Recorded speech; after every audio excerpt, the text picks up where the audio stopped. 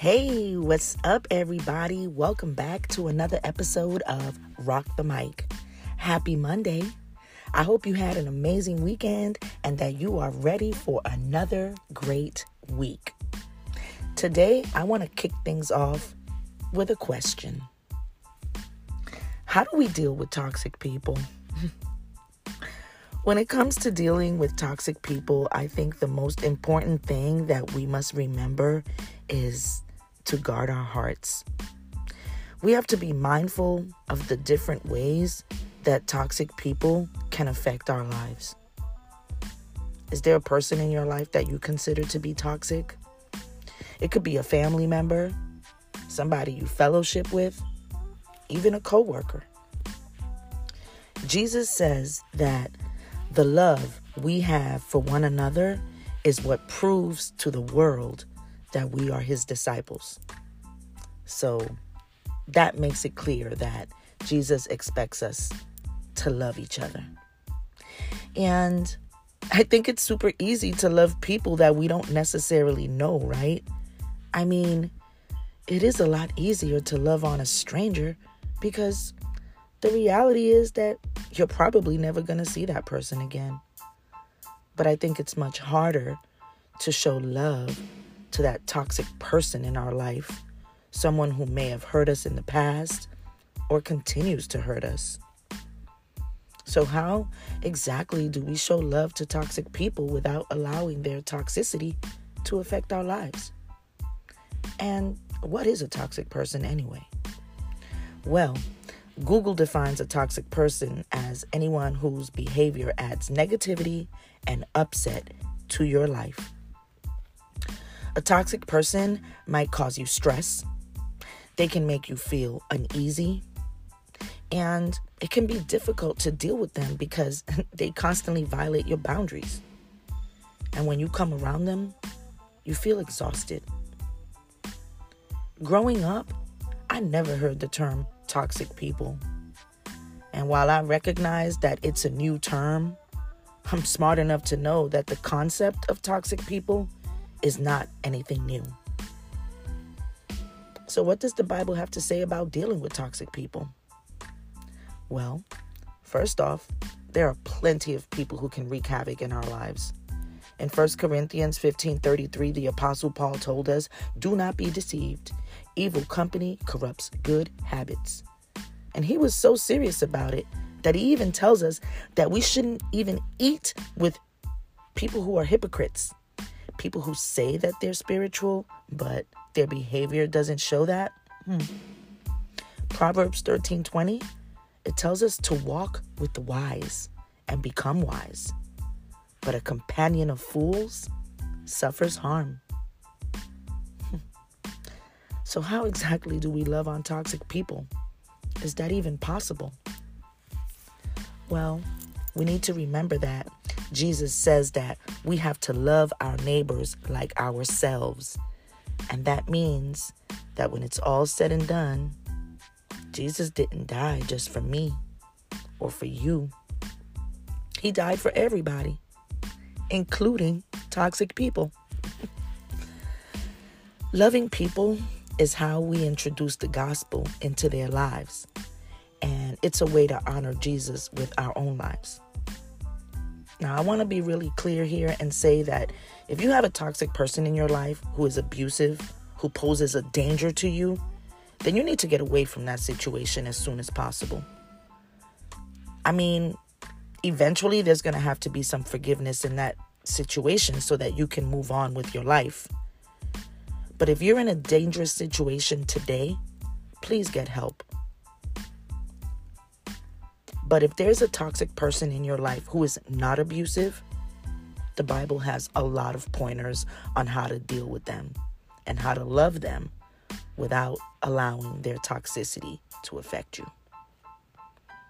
You know, there's a lot of reasons a person can be toxic. They could be going through a breakup or a mental health crisis.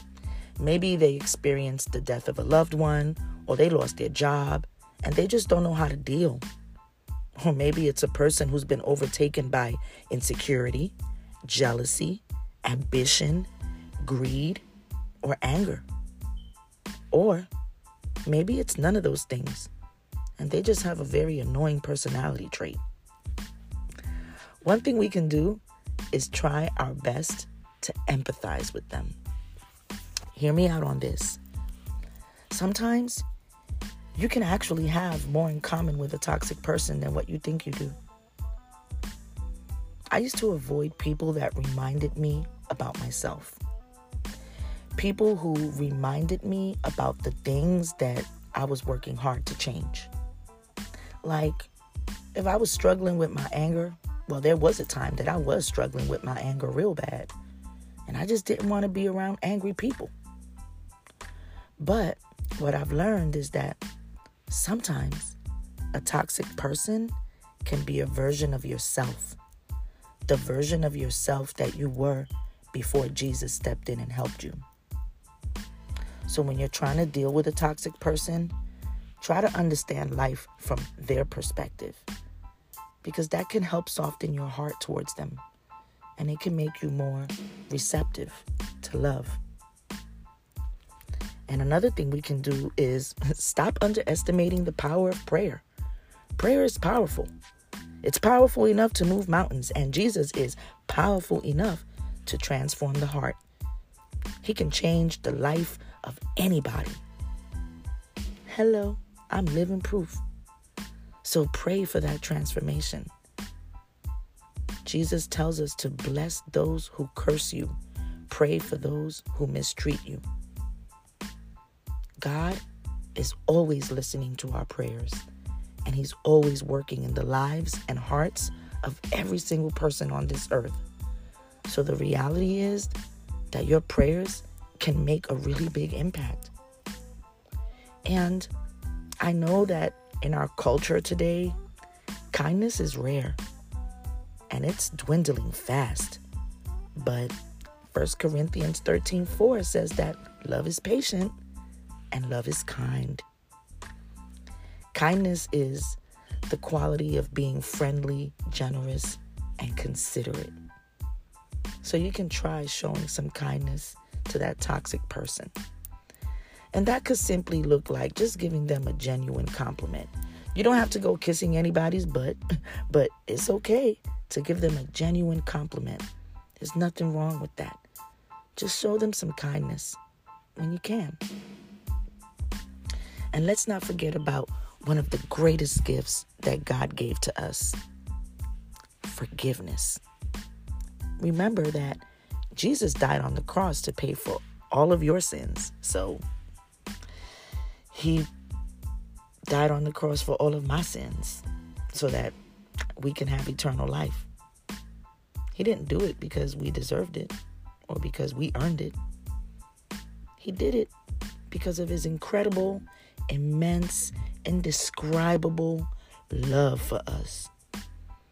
So we should try to exemplify that the best way that we can, as often as we can, especially when it's not easy. I'm not gonna lie.